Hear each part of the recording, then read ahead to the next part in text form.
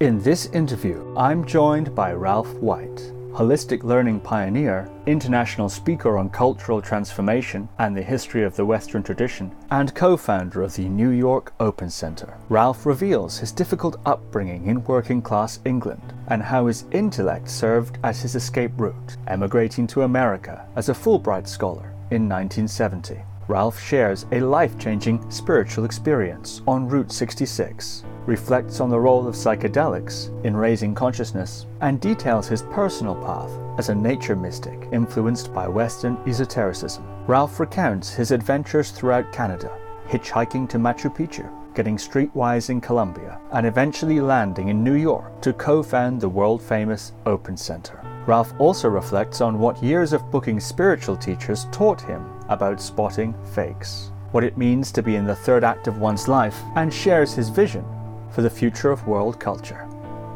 So without further ado, Ralph White. Ralph White, welcome to the podcast. Pleasure to be here, Steve.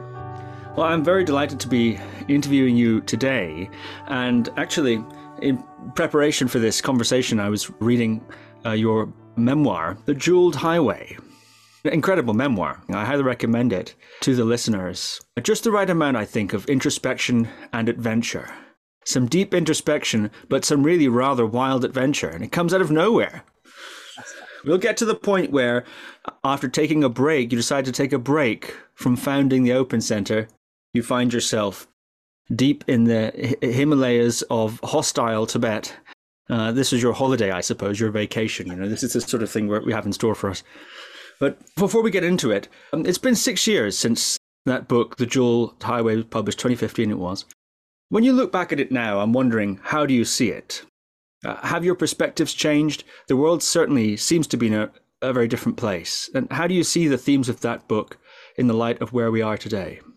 Well, I think I feel good about most of the themes that I addressed in there. Of course, it was published during the Obama period, so of course we weren't dealing with the nightmare of Donald Trump and the resurgent fascism and so on that we have all around the world in so many different forms. So you could say it was maybe a more optimistic time, but I think that the deeper themes in there, you know, the spiritual quest, the quest for meaning, the need to follow your own path, you know, go with your own instincts for adventure, step outside the mainstream, and discover the values that are most meaningful to you and seem most relevant to a contribution to life. I think those themes are pretty enduring. It's just that present political circumstances and of course the global warming situation has become even more palpable and apparent in the last 6 years since that book came out. I might give that more emphasis, but overall the underlying themes I feel still have relevance. Well, perhaps you can set the scene for us then as to how the book starts. You're born in 1949 in Wales, but quite quickly in your early life, you've moved to Huddersfield. And you write here, as an adolescent in the industrial north of England, I could see little purpose to human existence. The shadow of 2 world wars still hung over the culture. The legacy of the Industrial Revolution clung everywhere in my hometown, in the thick black soot that covered the surface of every building. 200 years of hard grind and subsistence for the world's oldest working class, centuries of small lives, poor diet, and grim labour conditions had left a pall of depression hanging over the place, or so it seemed to me. So can you talk a bit about those early years starting in Wales? And that's a pretty good description of Huddersfield in 1958, even if I say so myself. Yes, well, I was born in, just working class parents, really, a terraced house. I spent my first 4 years in a terraced house, Carparthur Street in Cardiff. You know, my father had been through the thick of the Second World War, like most of my peers. Our fathers had all been, or nearly all of them, in the thick of that. My grandfather had been in the thick of the Battle of the Somme. I mean, we did get out of Cardiff and we moved up to North Wales when I was 4 or 5. And so that was the nicest part of my upbringing, actually. We lived in Llandudno, a little place called Penrhyn Bay, just outside it. And that was really beautiful, exquisite. I have many fond memories of that, just the peace, the nature, the beauty, the ocean.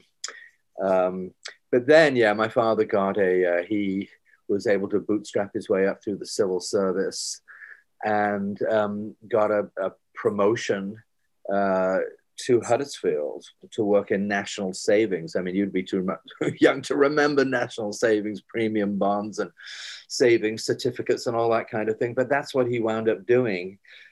He actually became, it sounded like something out of the heyday of the British Empire, district commissioner for national savings. But in fact, he would drive around, over the moors and so on to mills and factories and schools, encouraging people to save money. So yes, that was a rude shock for me at the age of 9 to go from the beauty of North Wales to arriving in Huddersfield. I'll never forget waking up that first morning and looking down, because we were up on a hill above the town, looking down. It was just a sea of chimneys belching smoke. There must have been 50 or 60 chimneys. And I could, this was before the Clean Air Act. I remember walking to school and, the combination of industrial pollution, smoke, plus, the Yorkshire Moor fog and mist. It was, I literally couldn't see my hand in front of my face. My mother's trying to hang out washing on the line, great big chunks of soot are landing on it. I mean, it was a massive adjustment, really probably the most difficult cultural shock I've ever been through in my life, and I've lived in a lot of places. So yes, it was a kind of, it was a grim world, and I wanted to get the hell out of there at the earliest opportunity. And really, the only thing that got me through my teenage years in Huddersfield, in the 60s, it was rock and roll. It was the Beatles and the Animals and the Merseybeat, and of course the Stones. It was that whole thing. If you were a teenager in the 60s in the north of England, that's what you had going for. You had the best music in the world. I'm not sure there's ever been better music for young people. Thank God that was there. So apart from that and, warm beer down the local pub, I mean, that's most of my memory from Huddersfield. I mean, for me, it was a question of getting out, how to get out. And so it was going to university for me. Nobody in my family had ever been to university. So that was the task for me, to get out of there. And that's what I did in 1967. Now you go back to Huddersfield, it's really quite nice. I mean, I was gone once for 8 years and it was all sandblasted clean. It's like, what? I mean, nobody told me this beautiful millstone grit was under that whole town. And the whole thing was just absolutely covered with a layer of soot, from 150 years or whatever. So today it's a different story. It's got a university and it's all been cleaned up and so on and so forth. But yes, it was a pretty grim manifestation of the Industrial Revolution back in the late 50s. Mm. And for you, the route out that you discerned was education. Yes, as I would have liked to have been a lead guitarist in a rock and roll band. Unfortunately, it took me too long to change the chords. Or I wasn't going to be a star rugby or soccer player. I was pretty good. But yes, the way for me out was to get to university. And that's what I did. And so, and at the time, the cool place or the hip place was Sussex University in Brighton, which was... and it did turn out to be that was the first of the new universities, and it was a very dynamic and liberated place. It was literally Jimi Hendrix at the Student Union and Fleetwood Mac playing for a couple of bob down the King and Queen pub and this kind of thing. But yes, for me, it had a sense of freedom, exploration, just to get out of that narrow little world of the north of England. It was liberating for me. And I wound up doing American studies, which was one of the few places in Britain you could do that at the time. And then I was able to get a gig as a graduate teaching assistant in America, in Chicago after that. So yeah, that's how I got out. But I actually enjoyed most of those years, because it's the late 60s, 67 to 70. So it's sex, drugs, and rock and roll, and all the good things that really make my university memorable. But yeah, it was a vital stepping stone for me into a larger world. And it was Yeah, my memories of Brighton and Sussex are really pretty colourful. It wasn't, it wasn't all sweetness and light, but the curriculum was pretty imaginative. You could say, in retrospect, I would almost say that it was quasi-holistic, even in the sense that we studied more than just our area of specialty for 3 years. We had contextuals, and we were looking at the relations between different disciplines. So yes, I actually enjoyed it. I mean, I wasn't the most dedicated student. There was too much going on to be, have your nose to the grindstone all the time. But yes, those years 67 to 70 in Brighton were pretty light-filled ones for me compared to the sort of grim industrial reality of Huddersfield. How did you catch up? I mean, coming from Huddersfield and having that sort of background, oppressive soot everywhere, low expectations, in fact, anti-expectations. You described that sort of flavor in the book, a sort of a tall poppy thing. How did you adjust coming to a place like that? You must have suddenly the brakes are off. You mean Sussex? Yeah. Well, it was a bit intimidating initially. I'd never met anybody who'd been to a public school, in the British sense of public school. It's like, you're suddenly hearing these upper class accents and this kind of thing. And the kind of, self-confidence that comes with going to a privileged public school, so you felt a bit out. There weren't that many people from the north down there at the time. But I actually liked my teachers. There was a guy called David Morse, who was my main tutor in American literature. And he was a great guy. It had an anti-establishment air at that time, as and of course this is I have vivid memories of Vietnam demonstrations in Grosvenor Square, 1968, and all of this kind of thing. So it was a pretty radical time where people were trying to think outside the box, and so it wasn't stuffy. I was one of the reasons I was happy not to go to Oxbridge or anywhere like that, because I didn't want that stuffy weight of centuries of tradition. So it was trying to do something new. It was innovative. So it took a while to adjust.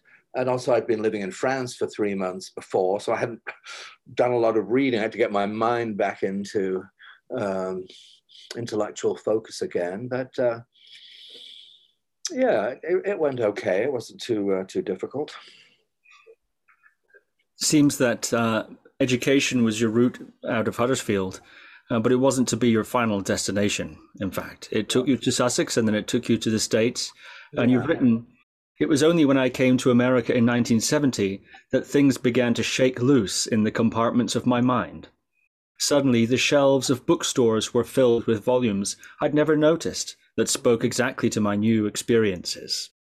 I realized that there was a powerful tradition here of Eastern philosophy, Western esotericism, and native shamanism that was entirely outside the acceptable canon of Western education. And in America, that you start to discover an alternative educational route, a more autodidactic one, actually." Yes, absolutely. Well, the big change for me was Christmas of that 1970, the first year I was, I got to Chicago to the university in September or so. And then, this is, the cusp of the 60s and 70s. Everybody wants to go to California. So I literally saw an ad, a little 3x5 note on the wall in the university library saying co-driver needed to Los Angeles. And I thought, are you kidding? I mean, because the first track of the first album of the Rolling Stones was Route 66. If you ever plan to motor west, taxi my way, take the highway that's the best. Get your kicks on Route 66. And it winds from Chicago to LA, more than 2,000 miles all the way. So that's what I did. So I answered an ad and she and I met, we clicked, and we set off. And we had an outrageous, epic journey down Route 66 into Arizona, New Mexico. The song names all the places along the way. But for me, it was a spiritual experience. When I got down there was something, I didn't grow up with a spiritual worldview. Intellectually, far from it. You look around at the world wars, the Holocaust, how could there be some kind of deeper reality in all of this? It just seemed like a horror show. But I found myself then getting into the deserts there, stopping and hearing the pure sound of silence. I remember on the side of a 14th century Native American ruin, hearing the pure sound of silence for the first time. You can hear the blood pounding in your ears. Just the vastness of it all. Of course, the mythic quality. You go up watching Westerns and cowboys and Indians. You go, oh my God, here I am. I'm in Arizona. I'm in the Wild West. It just the stars at night, the silence. We wound up spending a week in the Santa Catalina Mountains outside Tucson, which is a gorgeous spot. And then we wound up in Big Sur in California and Berkeley. And what can I say? Life was never the same. I mean, she was moving to LA to work in the film industry, but I had to go back to Chicago, but to finish, my contract at the university. But yeah, that was a real spiritual awakening for me. It was a combination. I think I was 21 years old. It was the landscape, and I found out. I only found out about 4 years ago when I did my DNA, that I'm actually 1/8 Native American, and that my great grandfather or great grandmother came from northern Mexico, north central Mexico. So no wonder, you can say, well, it's just a synchronicity, but it's a sweet thought anyway. Just that I do have some kind of genealogical lineage that goes back into the great Southwest. If any of our listeners have been down to the great deserts of the Southwestern United States and Mexico, they know there's magic in there. There's beauty, there's vastness. And so, yeah, that was the turning point for my life, because after that, I had these deep spiritual experiences that sort of came out of the blue.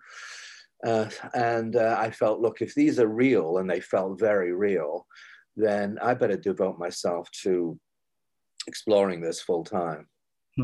And that's what I decided to do. I left the university after that first year, and I went to the West Coast to really explore deeper spiritual reality. Could these experiences be real? And if they were, could anything be more important? Yes, you write very powerfully in The Jeweled Highway about that time, and you describe it as a vast and holy landscape. Actually, I think it's a very interesting way of putting it. You've also written, after that first trip out west, nothing was ever the same. Doors opened in my psyche that I didn't even know existed. I discovered a path through life that was about living, authentic spirituality, love, oneness, and meaning, and was as far removed from my dark musings in the bitter, grime-covered streets of my adolescence as I could imagine. So, could you say a little bit more about those spiritual experiences? In the book, you write about a sort of opening, an open-heartedness. You hint at them. Could you talk about them in some more detail, perhaps, if there's a story there? Well, it's hard to describe the ineffable, isn't it? It's hard to put mystical experiences into words. Words and language are not the realm of mystical experience. So, but what can I say about it in general? An overwhelming sense of the transcendent beauty of the world. Dawns and sunrises in the great deserts there. A deep sense of inner silence. A spiritual sense of unity with all being, and an opening of the heart. And I think maybe more than anything else, just a sense of overwhelming transcendence, a larger reality. Tucson is one of the astronomy capitals of America. So the starlit skies, you're up at 3,000 or 4,000 feet.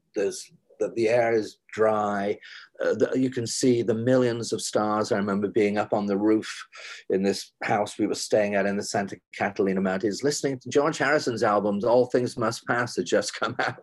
And I can remember the strains of All Things Must Pass coming up, and looking up at the amazing star-filled nights that you would never see in the UK because the atmosphere is just too damp. And just having a sense of the vast transcendent beauty of the cosmos and my fundamental unity with it. That's it ain't easy to put these things into words, but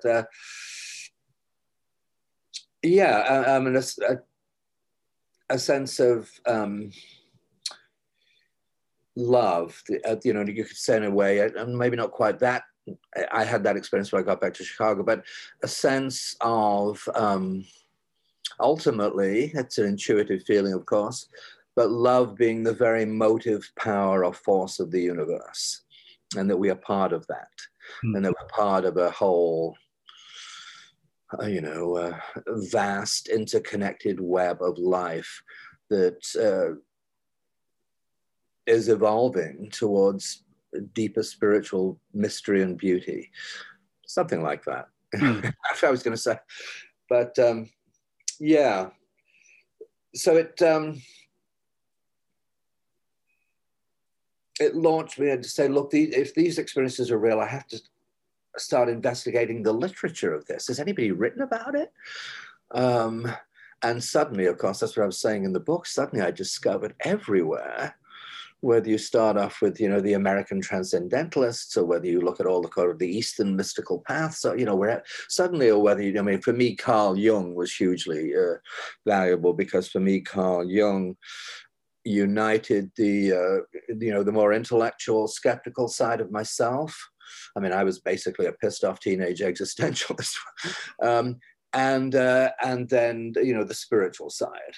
And it was really Jung's work in archetypes, the collective unconscious, all of that made me realize, yes, it did make sense that we are connected on a more profound level. These cultures that had no actual physical contact, through the archetypes, the mandalas, etc., that appear within these cultures, even though there's no physical contact, there's clearly some level of interconnection on a conscious or a superconscious or a collective unconscious level. When I read this phrase, doors opened in my psyche, it's a little bit reminiscent of Huxley, Doors of Perception. So you mentioned there, and there's a hint of this theme throughout, and never explicitly stated. You've just dropped Berkeley there. I'm wondering how important, if at all, psychedelics were at this time in your life, or in general, for opening up these different doors in the psyche. Yes, well, actually, I just did an event last night with the Open Center exactly on this very theme. And I just was at a big conference over the weekend called Horizons with 900 people here in New York about the latest psychedelic research. And so, of course, we've come a long way since 1969 and 1970. And of course, even in Britain at Imperial College, you've got research going on there. Here in the States at NYU, at Johns Hopkins, at UCLA, et cetera. There's all this scientific research going right now into psychedelics. I came across it really 5 or 6 years ago working with the dying. People working psilocybin, controlled dose of psilocybin in a clinical setting after screening to stage 4 cancer patients. With my good friend Tony Bossis, who's the main investigator of this, the main session guide. And it's amazing what they're producing. When they give people psychedelics, they find that these are psychiatrists and psychologists doing this, that 75% of people taking it will have one of the top 5 most meaningful experiences in their lives. So yes, so of course, we didn't speak about it that publicly because, of course, it was all illegal at the time. But we know the cultural impact it had on the Beatles and so on. And the good old Moody Blues. I got into listening to the Moody Blues again recently and really enjoyed them. They were very meaningful to me in the 60s. So yeah, that was it. It was that trip down Route 66. There was nothing. We didn't have any psychedelics with us or anything like that. There was certainly marijuana. I mean, that was the counterculture. But then later, as you know from the book, I hitchhiked to Machu Picchu and lived in Colombia for a year, and then again in California. So by the time I got to my early mid-20s, I'd already drunk sufficiently deeply from that realm, had many beautiful experiences. And was more deeply convinced than ever of the deeper spiritual realities. But then my focus became on doing that without that kind of assistance. And then, of course, educating people about the whole worldview that emerges from a more holistic and ecological and spiritual perspective. What do you see as the future of psychedelic use now that, as you say, it's being used in experimented with and researched so widely? There are, I think, in that community, different opinions about where might this go. Yeah. You mentioned there use of psilocybin on the dying.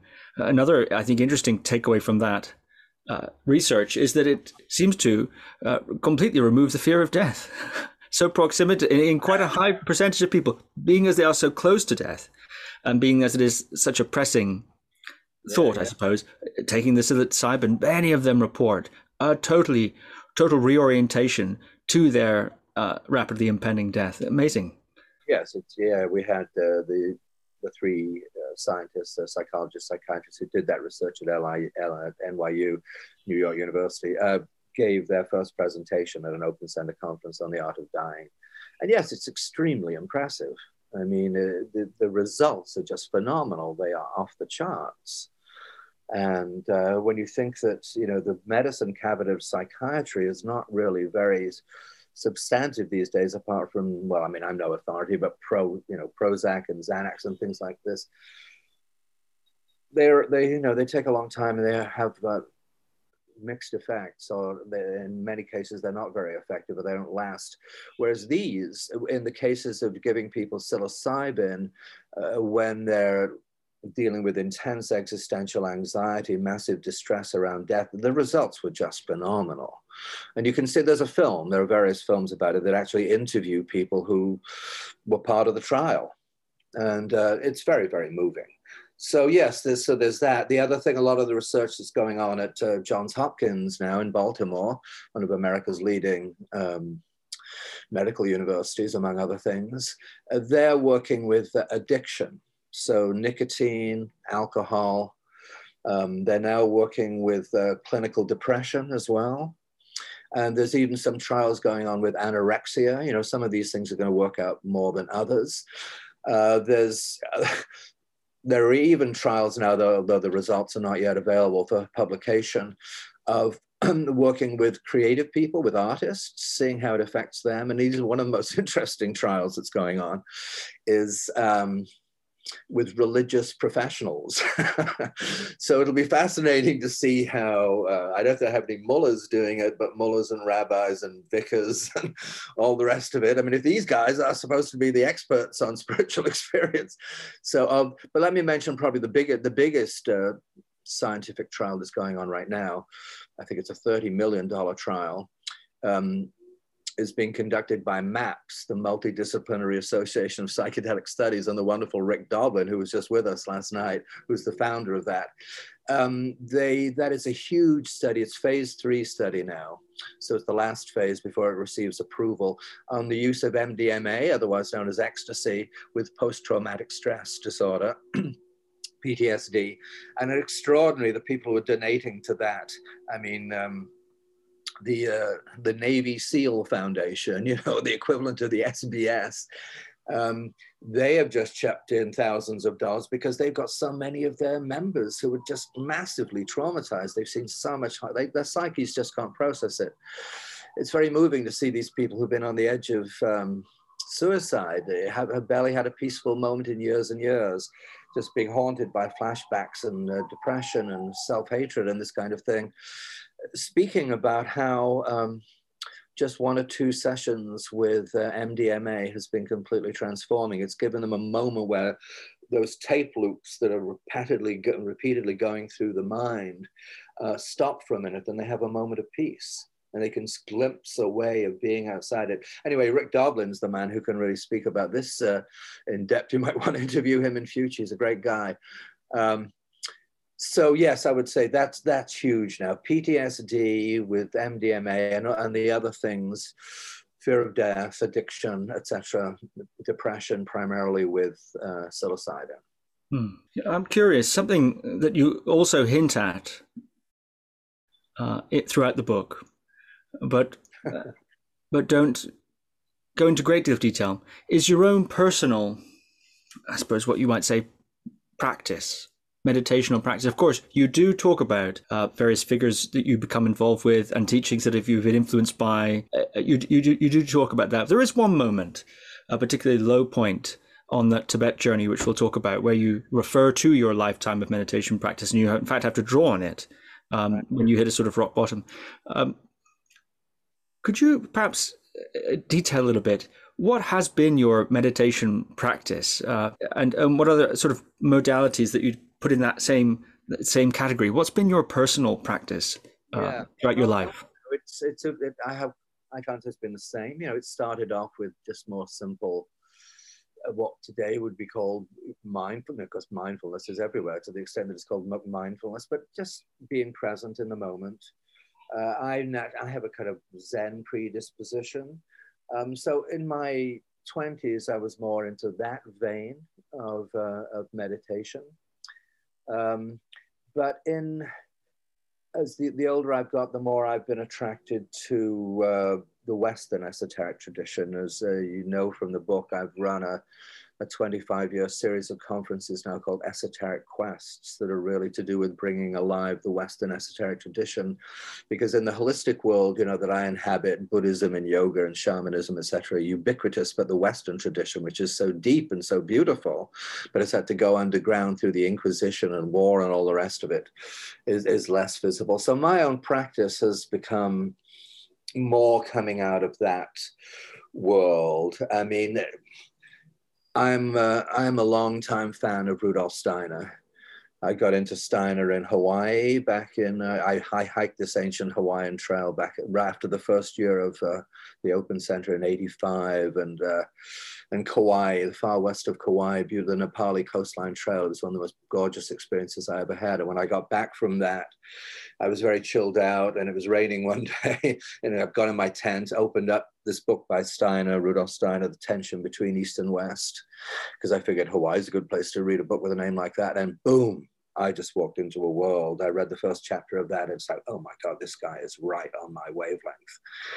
And so I've read an enormous amount of Rudolf Steiner. My own meditation practice tends to come from that field. I'm not a card-carrying member of the Anthroposophical Society. I'm a free spirit, but I'm a great lover of anthroposophia, and I'd admire Rudolf Steiner as a spiritual teacher, a philosopher, and an incredible reformer. Look what he did in agriculture and medicine and schools and biodynamics and all the rest of it. So my spiritual practice is, it's more a meditation upon certain esoteric verses that I would live into, the meaning of each one. But then coupled with, let's say I might go through that, there's a meditation I learned years ago from an esoteric group in Cyprus, actually. A friend of mine is a professor of sociology at the University of Maine, but he grew up in Cyprus, and he's been connected to an esoteric group there. And he taught me a wonderful meditation many years ago, which is to do with different colors in the different aspects of the subtle body. And so I've been doing that for years. It's a preparatory meditation, where it gets you in, I live in New York, so I'm often not in the most chilled, relaxed, mellowed, meditative state of mind. I haven't just come back from a walk in the Peak District. I'll probably come up with dealing with some crazy situation in New York. So I have to chill out for a while, you have to, a sort of preparatory thing that gets you into the meditative space. So it would be things like that. And then when I'm in the meditative space, it's really, and because I've been doing it a long time, I can usually get there.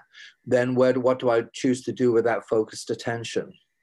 So that is there some issue that is troubling me or engaging me that I want to just engage with and allow it to speak to me in some way? Or do I just want to go into an experience of inner peace and calm? Nothing like lighting a candle and putting on a bit of incense. These are just triggers to get you into that meditative state. So, yeah, and I am basically a nature mystic, even though I'm a New Yorker. I'm a nature mystic. So for me, I was just in Florida a week and a half ago, on an island in Florida, and you can't beat a sunset or a sunrise in nature. And just to be, I remember being in the Andes. Uh, I did have some psychedelic experiences in the Andes. I can remember one, the Cahutic in Bogota in 1973. It was the total eclipse of the sun, Bogota, and then it was also the Cahutic comet. So yeah, a group of friends of mine, we went up to the top of a mountain. That was definitely one of the deeper spiritual / psychedelic experiences I've ever had in my life. That was phenomenal. Talk about macrocosm meeting microcosm. So, for me, it's a variety of things. It's being present in the moment, really. It's being open-hearted. It's wanting to contribute to the world, to be of service to the planet in whatever way you can do. And it's gaining spiritual nourishment however you can through now. I'm sitting here fortunate I have a window in my apartment. I'm looking out at the Manhattan skyline and the East River beyond that. And there's some trees before that. So having a big vista, not being stuck in a little cramped claustrophobic space is important to me in terms of my own spiritual well-being. So I would say all of those, meditation, contemplation, attunement to nature, service to consciousness or to humanity.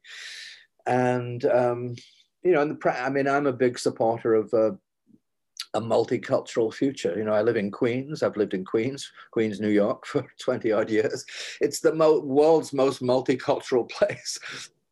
At last count, we spoke 183 different languages here and counting. So don't tell me that multiculturalism doesn't work. I live in it, and I've lived in the middle of it. And we get along pretty well too. New York is actually the safest big city in America, believe it or not. Certainly wasn't that when we started the Open Center in '84. It was mayhem. So yeah, all of those things is how I approach my own personal path. It's not just, what's the point of going on that inner journey? To some kind of deeper reality, stepping outside the norms of the culture that brought you up. If you don't bring it back, you've got to bring it back and, make a contribution. So otherwise it just can turn into a kind of new age narcissism. If it's all it's about is your spiritual practice, your wellness, your therapy or wherever it may be. It's about trying to bring this holistic perspective, holistic and ecological and spiritual perspective into the transformation of our culture. And I guess that's why I suppose I wound up in New York City, because if you're going to try and do it anywhere, because, when we started in '84, the conventional wisdom was get out of here. This is New York. This is the real world. Maybe California, maybe Hawaii, but get out. Nobody's interested in New York. And that's certainly not the case. Hmm. Yeah, lots of themes there. We're going to come back to some of that. In fact, starting the Open Center is somewhat an expression of that. Going from Omega to the Open Center, as you did, an expression of that idea of the real world and so on. We'll come back to that, I think, in the timeline. But I'm curious, Western esotericism, when you hear that word, I think many people think, okay, what do we think? Crowley, a Golden Dawn, Theosophy, maybe Steiner. But I think that would be maybe the first touch points in the general consciousness. Of course, there's a great deal of contemplative, meditative technology there, or methods and so on, and quite the sorts of philosophies that perhaps those selection of names, maybe Steiner aside, wouldn't suggest. What can you say about the thread of Western esotericism and its practices? What sort of misconceptions do you think you encounter when of course you've been running these conferences and so on? What sort of misconceptions do you encounter, and what does it mean to you? What has it meant to you as a practitioner? Well, you get all the baloney, all the ridiculous horror movies that are about the occult. They have nothing to do. People hear that word. I mean, I don't use the word occult very often, but they associate esoteric with, and they think, oh, it's black magic. It's, rituals with people in cloaks and daggers and blood sacrifices and, whatever the latest idiocy of it is. I've never paid any attention to any of that myself. You either get a blank stare, people know about Buddhism. Or yes, the things that you would suggest. One might think of Aleister Crowley and the Golden Dawn, and maybe and the sort of late 19th, early 20th century magical practices. Maybe people know that Yeats was part of the Golden Dawn. It would be a pretty vague impression, and I suspect it's people imagine it's kind of perverse forms of magical stuff and ritual. I don't really know, I don't talk to those people. And I don't pay any attention to those kinds of films or those books. So what I would say, my experience is, of course, it's a golden thread or a golden chain. It's a very beautiful golden chain. And it's a question of how far back do you want to go with it? I mean, with our esoteric quests, probably we done the mysteries of antiquity. We did a conference on the Isle of Samothrace or Samothraki in the Northeast Aegean, which was the site of the mysteries there for 1,000 years, one of the great mystery centers, the sanctuary of the great gods on Samothrace. So you can start, say, with there, you can go back even further, but it's hard to go back further in terms of any evidence. Then we went into Alexandria, the city of Alexandria, because most people, when they go to Egypt, just, they're in Cairo, they see the pyramids, and then they go up the Nile to Luxor. But Alexandria was the cultural capital of antiquity for 700 years. When Julius Caesar got there, it was 4 times the size of Rome. And of course, the library of Alexandria, the Ptolemies, the fact that Alexander was the student of Aristotle, who was the student of Plato. Ptolemy was one of his generals, and he founded this incredible dynasty, of which Cleopatra was the last. But I mean, Alexandria is the birthplace of so many elements of the Western tradition. So Gnosticism, Neoplatonism. There's Hermeticism, the Hermes Trismegistus in California in the 70s. Everybody knew. They may not know much about the Western esoteric tradition, but everybody had heard of the emerald tablet of Hermes Trismegistus, and the most famous phrase. And the most famous phrase from it, as above, so below. Now, what does that mean?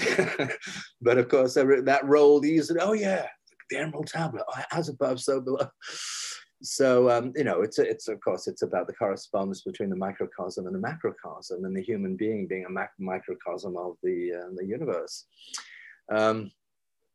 So, and then all the way up through there, of course, in the Renaissance, you've got a beautiful emanation of it with the Platonic Academy of Marsilio Ficino there, founded by the Medicis in just outside Florence. So, I mean, yeah, we did an outrageous conference on the Italian Renaissance and the esoteric traditions.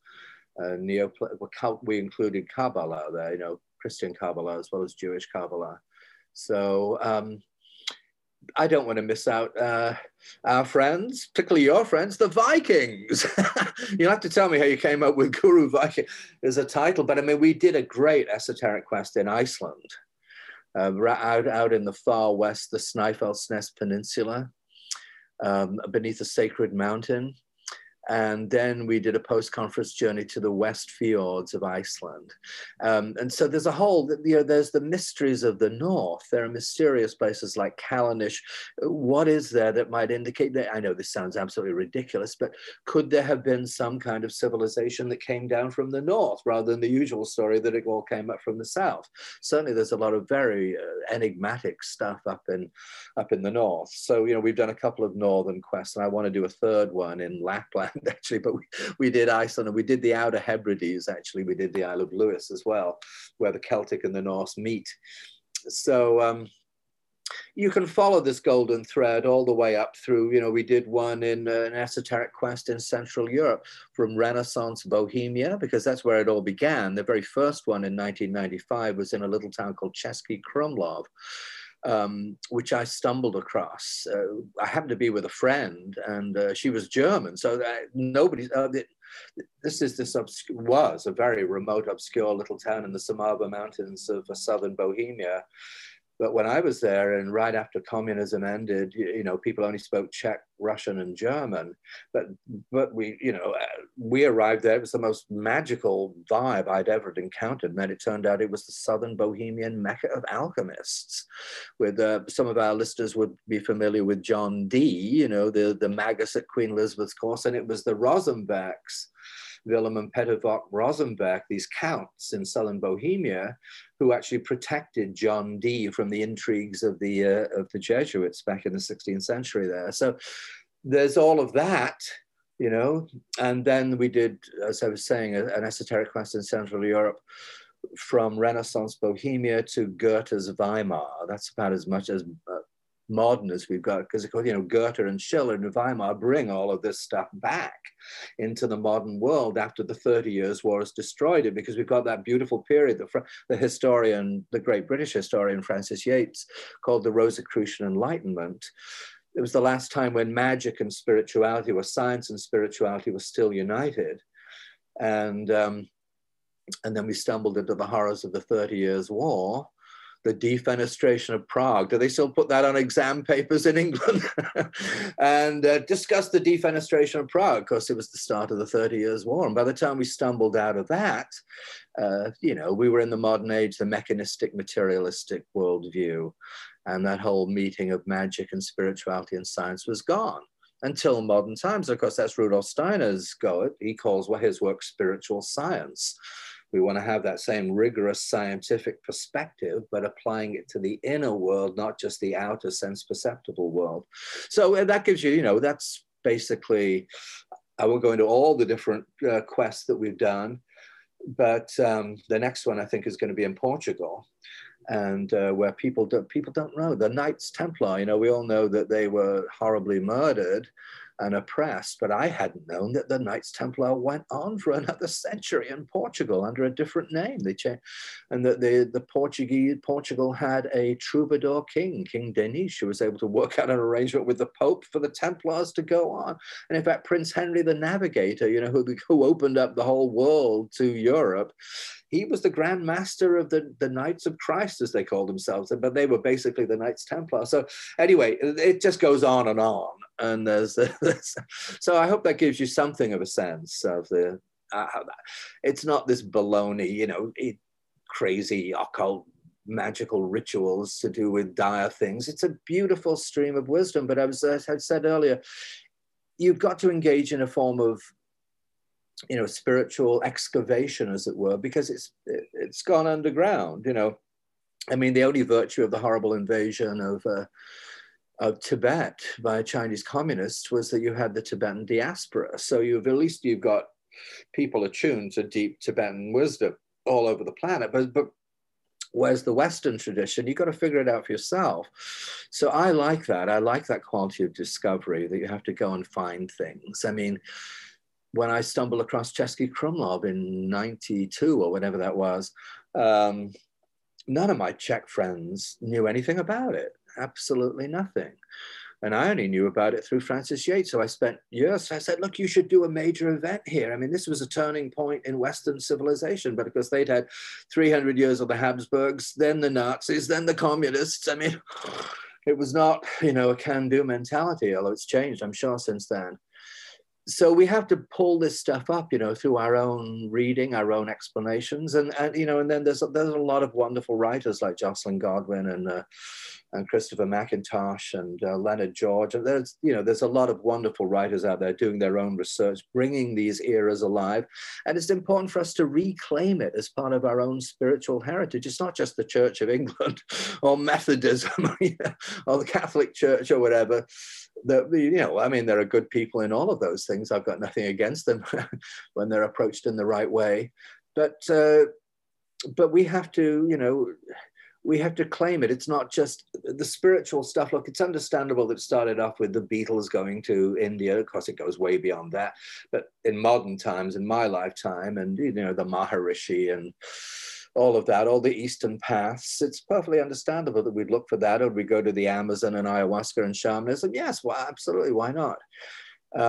But the fact is, it doesn't necessarily have to be that exotic. It doesn't have to be the Amazon. It doesn't have to be the Himalayas.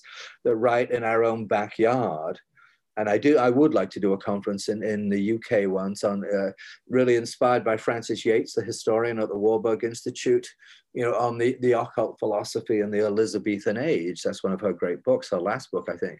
So, because it just shows that the whole period of the Elizabethan period with Shakespeare and Dee and all that, it was permeated with what they called the more powerful philosophy. And so it's really part of our heritage. It's not weird and alien and other. It's part of who we are. So that's why I like to do it. Yeah, it's marvelous to hear you talk about those things. Speaking of writers, one of my gateway drugs many years ago into that whole field was the writings of Arthur Verschluss, the professor, of course. And I've actually had the pleasure of interviewing him a couple of times on this channel about these things. And yeah, it is fascinating. And I want to point out that you're making reference to these conferences, and actually this is a series of conferences that you organized. The first one, as you said there in '92. When you went there in '92, you thought we should have a conference here. And then you wrote to all the writers of Western esotericism that you admired. And to your great surprise and shock, they all said yes. Every single person said yes. I thought this was a wild gamble. Nobody had ever heard of this, because today people have heard of Chesky Krumlov, but 30 years ago they had. And there was one person who was no longer giving any public talks, but every single other person said yes. And that's why Gnosis magazine, American magazine of the Western inner traditions, called it an esoteric Woodstock, because I mean, literally all the great players were there. It was an unforgettable experience. And including the great poet Robert Bly, I don't know if you know him. He just died recently, because people think of him in terms of, I actually just wrote an appreciation of him, which will be published tomorrow by the Open Center, because he was a wonderful man. He was in many of our esoteric quests, and people think of him in terms of Iron John and the men's work and all. I mean, that's all well and good. That's not how I relate to him mostly. He was just an amazingly soulful poet. I'll never forget him giving a reading in the Renaissance room at the castle of Chesky Krumlov of Sufi and Rosicrucian poetry by candlelight. Robert Bly was really a deeply spiritual person, but he had that sort of gruff, I don't know if you ever met him, but a very gruff, forbidding exterior, but he was an absolute sweetheart, a great guy. I should send you my little appreciation of him that I just wrote. And yeah. So fascinating. Let's then jump back into the timeline. I think the next point is you decided you wanted to go west. You finished up in Chicago and you wanted to go west, and you ended up actually in Vancouver. I did. Let's see here. You write, as 1971 advanced, I felt increasingly clearly that I had to dedicate myself to discovering whether the spiritual experiences I had and continued to have back in the city were real. As summer approached, I decided to head for the West Coast, modern home of cosmic consciousness, to apply myself fully to esoteric and mystical studies. Staying in the United States was impractical, as the Vietnam War still raged, so I headed for British Columbia, Canada, to the city of Vancouver. I knew nothing about the place, but had heard that it was beautiful. I felt a tremendous affinity with the West after my journey, with no desire to return to Britain. Although you did actually return to Britain before your trek to Machu Picchu. Could you say a little about that time in Vancouver? I believe that's also where you really discovered Jung. And a little bit about your trip back to the States. And then I think I can't wait to ask you about Machu Picchu. The only reason I came back to Britain, it was a woman. It was not, that was not one of the wiser things I ever did. But yeah, Vancouver. Well, Vancouver is and was the Canadian San Francisco. And I would say it was at least, if not more, countercultural in the early 70s than San Francisco itself. It was everywhere. For me, because it was a lonely time. I'd gone there for spiritual reasons, really, to pursue these deeper truths, but I didn't know anybody. And and I didn't have a green card. I mean, they call it landed immigrant, I think, or yeah, in Canada. I didn't have a legal right to work, so I just had to patch together a few jobs here and there. I was flogging the Canada's first ecology magazine called The Canadian Conservationist. It was this guy who printed it. I was going out trying to sell it door to door, making a quarter on each sale. But it was also while I was living in Vancouver. That was when Greenpeace set up to Amchitka, to try to stop that explosion. And of course, it was also the time when people were concerned that if they set off that nuclear trigger on the fault lines, the San Andreas Fault, then the whole of the West Coast was going to split off and slide into the ocean. And so people, what were they going to do? Were they going to head for the mountains or just stay in Vancouver, ride it out, and drop a hit of acid? I knew people who were doing all of those different options. So but it was a wonderful place for me. Virtually a hole in the wall called the Banyan Books. It was just round the corner from this little flat I was staying in. And it had just opened up. The guy who owned it had just got back from India. And I could go in there and you didn't have to buy anything. You could read. It had, it was a small space, but book-lined walls, spiritual teachers, the air, perfume with incense. You could just sit and nobody hassled you to buy anything. So I spent hours and hours in there reading. And of course, it was this was exactly what I wanted to read. Later, when the book came out and I did a West Coast book tour, I did a reading there. Now, it's now Canada's, or certainly West Coast Canada's, leading source of holistic and spiritual books. It's been a huge success story. But it was a rough time. I was pretty broke and didn't have, the legal permission to work. So and so it was a tough time. And then, I'd gone with a girlfriend and then she'd gone back to England. Then I was missing her. So I went back, but it was a big, big mistake. I couldn't wait to get out of England. It was an awful winter. It was damp, I mean, there's a lot of things about Britain that I love, but I don't love the weather. I take we get a lot more sunshine here in New York, but those endless gray, damp days, it was one of those winters, or maybe it was just my mood, but it was just that gray, miserable, damp, living in a little apartment in London where you had to put a shilling in the meat. And do you remember, are you old enough to remember, maybe they still have them there, where you put a shilling in the meter just to get a little bit of heat out of a freezing apartment. I mean, God, it's amazing how people lived in those days. So yeah, that was not a good time. I just had to get out of there, and so I did eventually get back to Vancouver, and then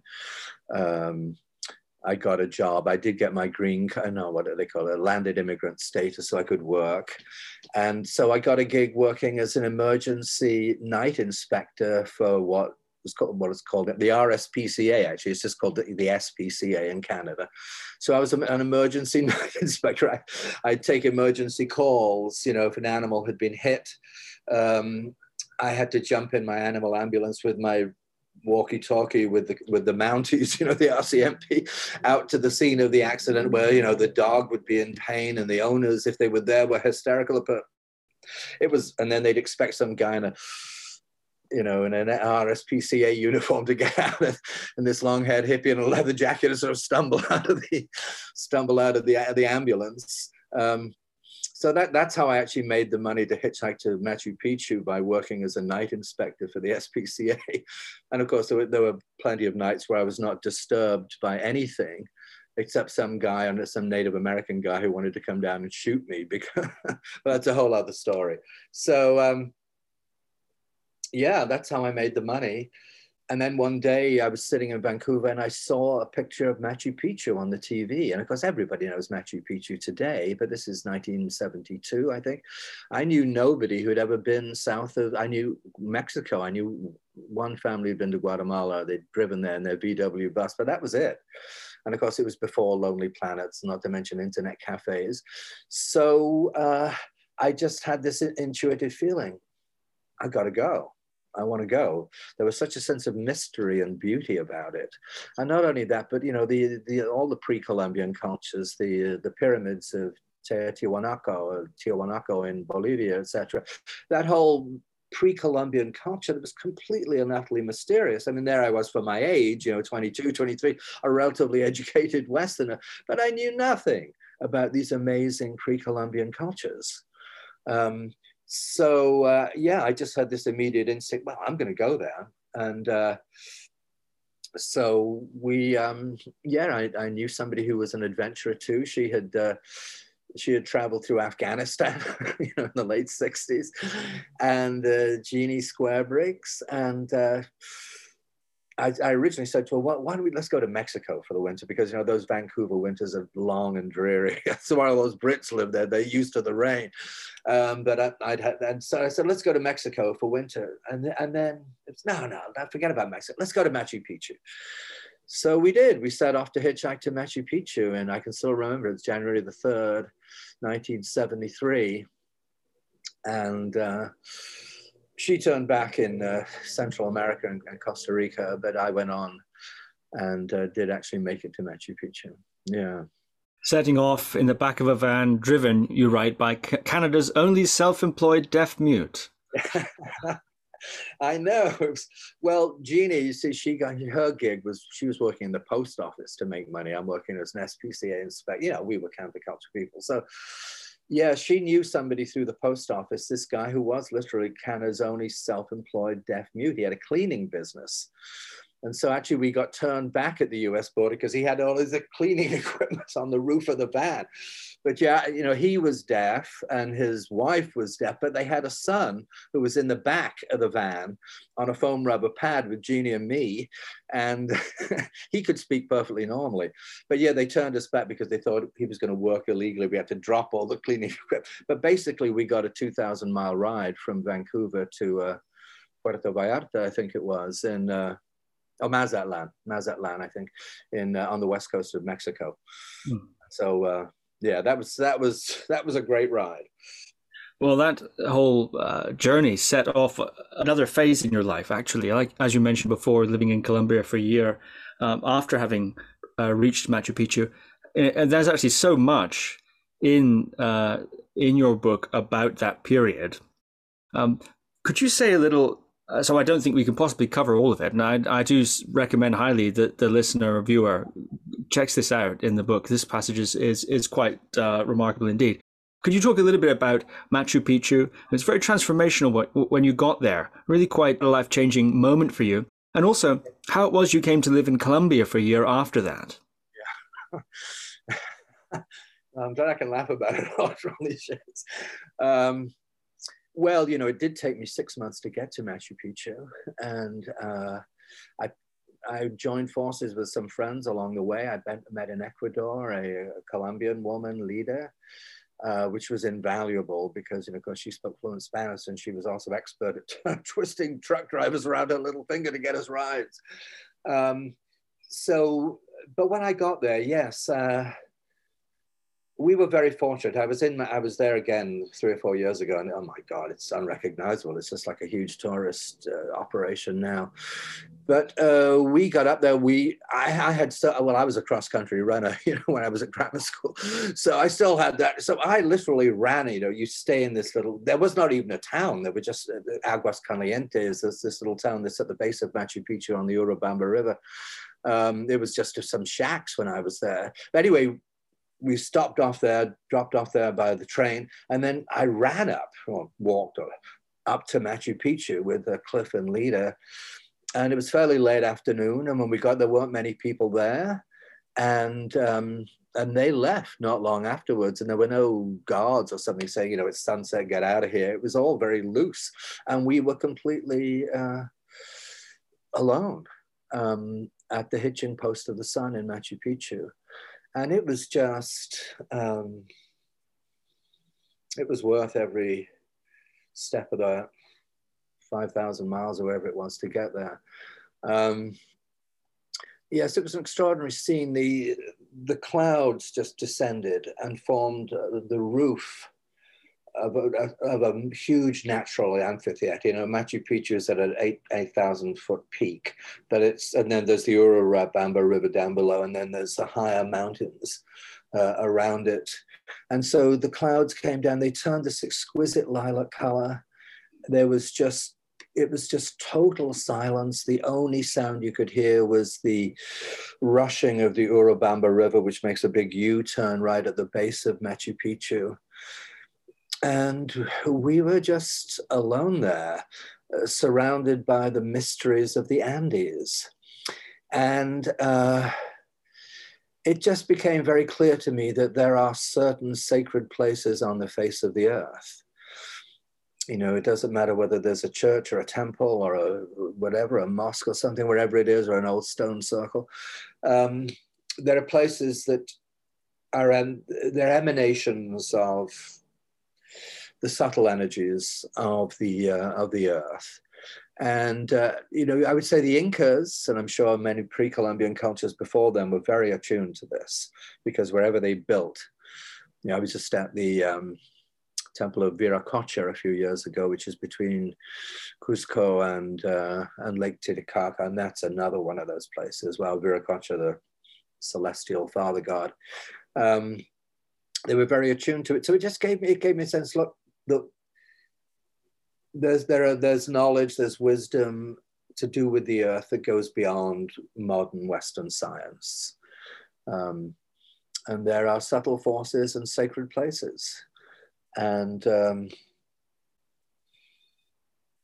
it's time to bring that knowledge back and to reclaim these lost cultures and to reclaim the wisdom, the attunement, the spiritual attunement to the earth, which of course the alchemists had and the indigenous peoples had, and that we have lost so grotesquely. And of course, that's what has led us into the massive ecological crisis and, the global warming catastrophe, global heating catastrophe.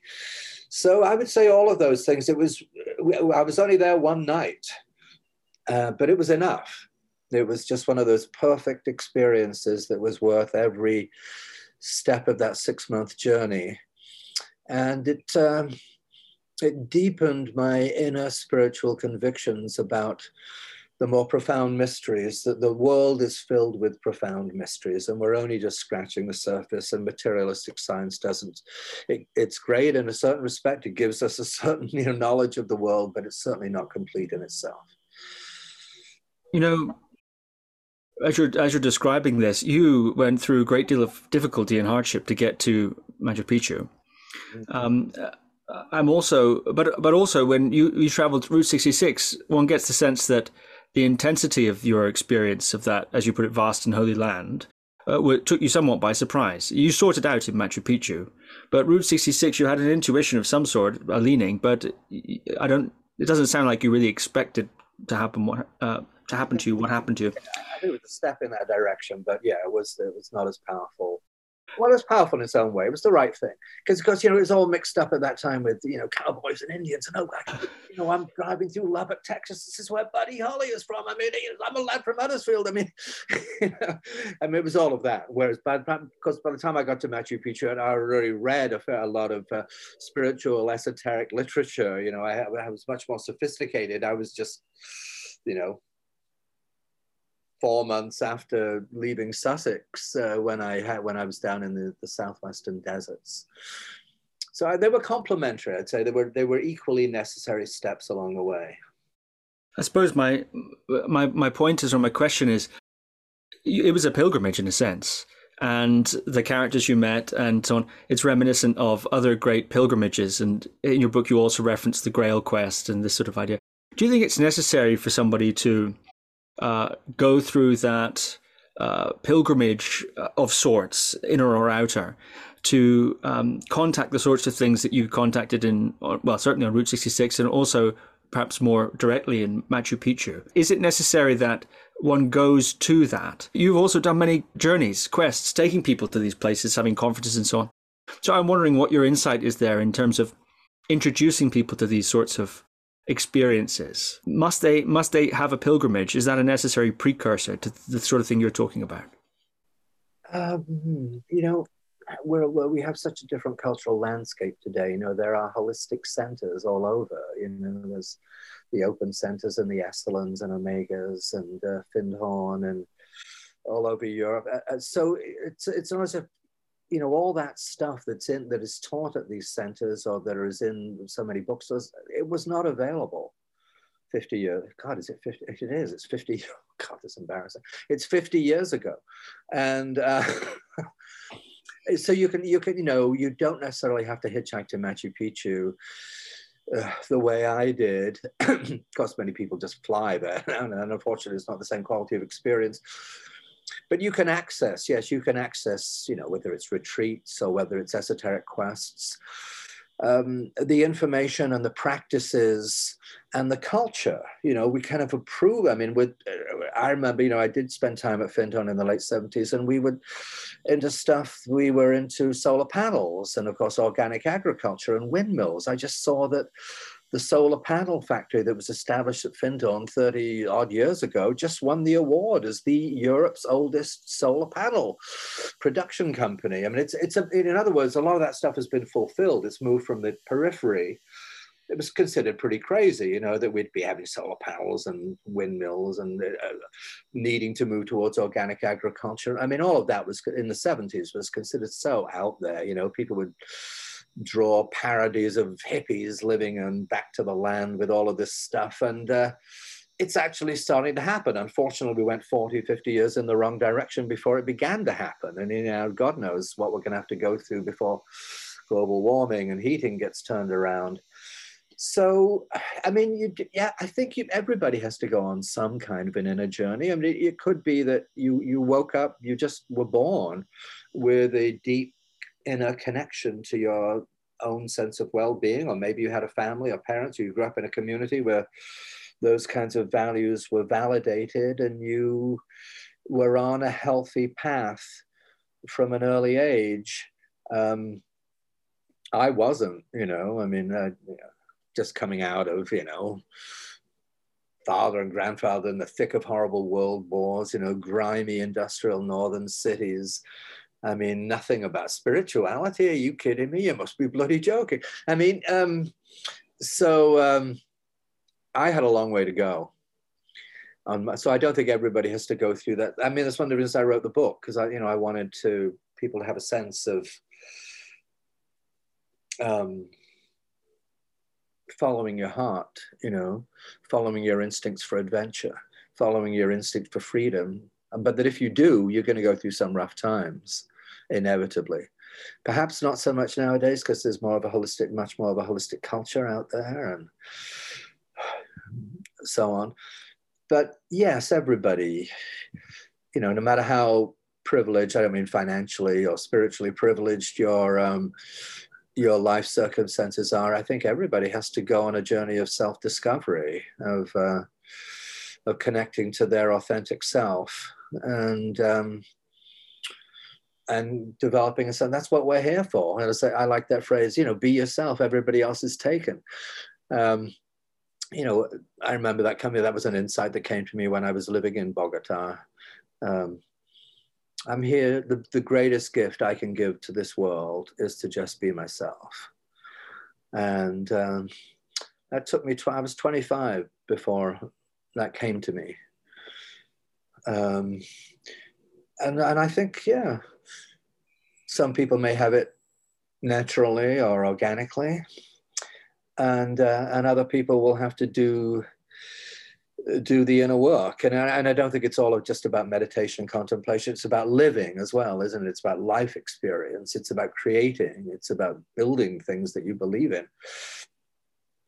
So yes, I think you do. Maybe not as extreme. And then, of course, the one I went through is nothing compared to, you know, Lama Govinda or somebody going to Tibet or Alexander David Neal or whoever it may have been, not to mention Madame Blavatsky. So, I mean, obviously mine was nowhere near that extreme, but still, I don't think today people would. There's not that many remote places left in the world. You know, everything's on the map now, on the beaten track. And, you know, when you, in a sense, because of the internet cafes, etc., you will never have that same sense of being totally gone. I mean, I was just gone for months and months with no communication. You couldn't afford a phone call. And so it's a different time. But I think the opportunity for that inner development is more present and more available to us now than ever before. Perhaps one last question on that. You mentioned there that at 25 you came to this understanding in Bogota, Colombia, that the best gift you could give the world was being yourself. I'm wondering if you knew if that came from a understanding of yourself, saying this is who I am, this is what I am, and I'm going to give this, or was it more a sense that whoever you were and the best possible avenue was to give that? So was there a sense of who you were that you were giving, or was it more a process that you were committing to? I would say it was more of a sense of who I was. I was a sense of deep inner contact with my heart. It's sort of heart-soul contact, authenticity contact. Actually having just a sense of somewhat reasonably formed identity. And, so when people are on their deathbeds, the most frequent complaint or rather expression, the most frequent expression of regret for dying people is that they never lived the life that they really wanted to live, that they lived the life they felt other people wanted them to live. And I think it's important to come to your own sense of inner authenticity rather than just taking cues from family, friends, school, the establishment, and to find your own way. So no, it was definitely associated with my own sense of my heart and soul and my spiritual essence, and what are the values that are to be found there of love. Ultimately love, compassion, wisdom, freedom, all of these things. And you spent then a year in Colombia, which was an education in being streetwise, among other things. I wonder if that set you up for your future time in New York. Well, I think Chicago, yes. I thought about this. Chicago in 70, 71, it was only, a year and a half after the Democratic riots, at the Democratic Convention in 68 there, the violence, Cabrini Green neighborhood, which was a African-American federal housing project where cops wouldn't even go in there. There were snipers in the towers. I mean, it was a very tense time. The Vietnam War was raging. Of course, we'd had all the assassinations of Martin Luther King and the Kennedys and so on. So it was a very raw time. It's hard for people to even for me to remember what America was like at the cusp of the 60s and 70s. It was so filled with rage and all those people being drafted.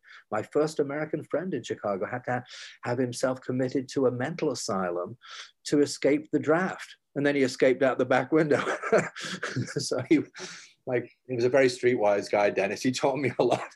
An escaped lunatic, in theory. So yes, I think, the Chicago, Bogota, I think all these things, it wasn't sitting in a mountain retreat. I think they did prepare me for New York, because New York in 1983, excuse me, when we started work on the Open Center, it was mayhem, It was incredibly high levels of violence and crime and dirt and chaos. And, every time you turned the corner in New York, you had no idea to have your antennae up all the time. Anything could be happening. So, yes, it took a little bit of chutzpah there to start the Open Center, because, that's why the conventional wisdom was, get out of here. This is New York. Nobody wants that spiritual stuff here. And of course, it's completely untrue, because New York is filled with gifted, deep, outrageous people. And of course, the Open Center has been going for 38 years or something now. Although it's, obviously dealing with challenges now because everything's closed. It's online now. So we'll have to see how it comes back after we get out of this pandemic. But yeah, it's a very situation today. I mean, here we are just saying New York is the safest big city in America, whereas 35, 40 years ago, it was a watchword for mayhem, chaos, and violence and racial tension and dirt. Oh, God. There was no air conditioning on the subway. You know, of course, you went into the subway after 11 o'clock at night. You did take your life in your hands in those days. It was a very different world. So that's the, you know, and once, you know, the Open Center, we launched on a memorable date that I will always remember. It was January. It was a freezing January night. It was Friday the 13th, 1984 in New York City. So with all the Orwellian overtones of that, you know, and the place they said it could never be done. But, you know, somebody else said, oh, but that's the path of the shaman. You know, you're going right down into the depths. And that's what we've been able to pull off all of these years with great difficulty. But to have a center for holistic consciousness in the world's not the biggest, but certainly arguably the world's most influential city, it's been quite a task, and it continues to be. Well, you write, after your time in Bogota, I had begun to feel that the period of emphasis on my spiritual search was coming to a close, and that it was time to serve humanity in some way. I wanted a consciousness skill. I wanted to support the awakening of others while working on my own inner development. And you went back to America, and shortly thereafter, or sometime thereafter, you became the assistant program director at the Omega Institute, and then eventually the program director at the Omega Institute. In a time of turmoil, there were just about, of course, you show up around that time. Seems to be, you have an instinct for this, but you were there, and it was sort of right on its last amount of money, one summer season to turn it around, and you did. Yeah. And very interesting indeed. And they're getting into the program directing side of things, getting phone calls. Who's it going to be? Lama this day, a Roshi the next day, Shaman the day after that. All these kinds of different people coming together. I imagine that was very interesting. And you write actually of that time, well, yes, to put it mildly, America was bursting with new spiritual teachers, fresh psychological techniques, innovative approaches to body work, and a growing awareness of the value of alternative medicine. Shamans were emerging from the jungles of the Amazon, lamas appearing from remote monasteries in the Himalayas. Therapists were exploring the transpersonal dimensions of the psyche. African and Indian ritual dancers were starting to share their art forms.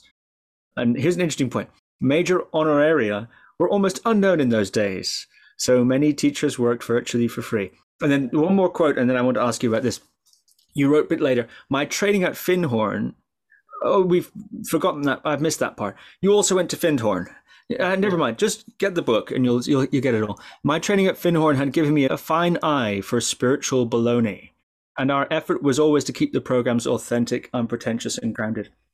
Okay, so there's a lot we could say there. I'm curious. You really got to see how the sausage is made at that point. That was an initiation, certainly, into that side. I'm curious. How do you spot spiritual baloney? And can you talk a little bit about that instinct and that radar you've developed, beginning, I presume, here at the Omega Institute? Well, beginning just with life, I've just always,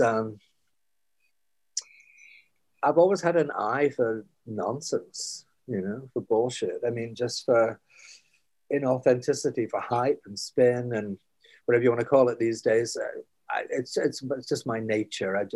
I've never liked frauds or this kind of thing. But of course, we're talking more about the spiritual sphere here. It's cultivating what Rudolf Steiner calls your instinct for truth. We can cultivate or develop a healthy instinct for truth. And I mean, I just think I'm somebody who's just had a very strong feeling for that. And I don't know if I've ever actually engaged in any kind of practices or anything that are intended to develop that, other than just living life. And, hey, you spend a year in Bogota dealing with a lot of those seedy characters on the streets of Bogota, and you better be pretty sharp about what's really going on here. It's certainly becoming streetwise. Because you kind of, I hadn't thought it, but it's like becoming spiritually streetwise. On the other hand, it wasn't rocket science in terms of figuring out who was fraudulent. In terms of, let's say you're reviewing somebody who wants to teach or present at Omega or the Open Center or somewhere. You go through various steps along the way. You ask people to write something describing what it is that they want to teach, what is their background, where else have they taught. So, that just judging from that, you'll already have a good handle on it. I've been involved with this thing, the Holistic Gathering, and now the International Holistic Network of Centers. You may have friends, program directors at Esalen or wherever you can call up and just say, what can you tell me about this? I would always try to, if the person was in New York, meet somebody in person, because you can pick up vibes in person that you can't so easily just start. Because this is before the internet, so it's just done over the phone. But I'd always like to have some direct personal contact. What is that thing? It's hard to put your finger on it. It's just that instinct for something that delights you and moves you and touches you and you think is important and real. And that other instinct is that this is baloney. We've heard countless instances of, gurus getting sucked into, inappropriate sexual things because it's so different being in a Western culture. And I have shared the stage with a Zen master who just would not shut up. And I was at that point, this is Omega when I'm still in my 30s. I was thinking, oh my God, this is a Zen master.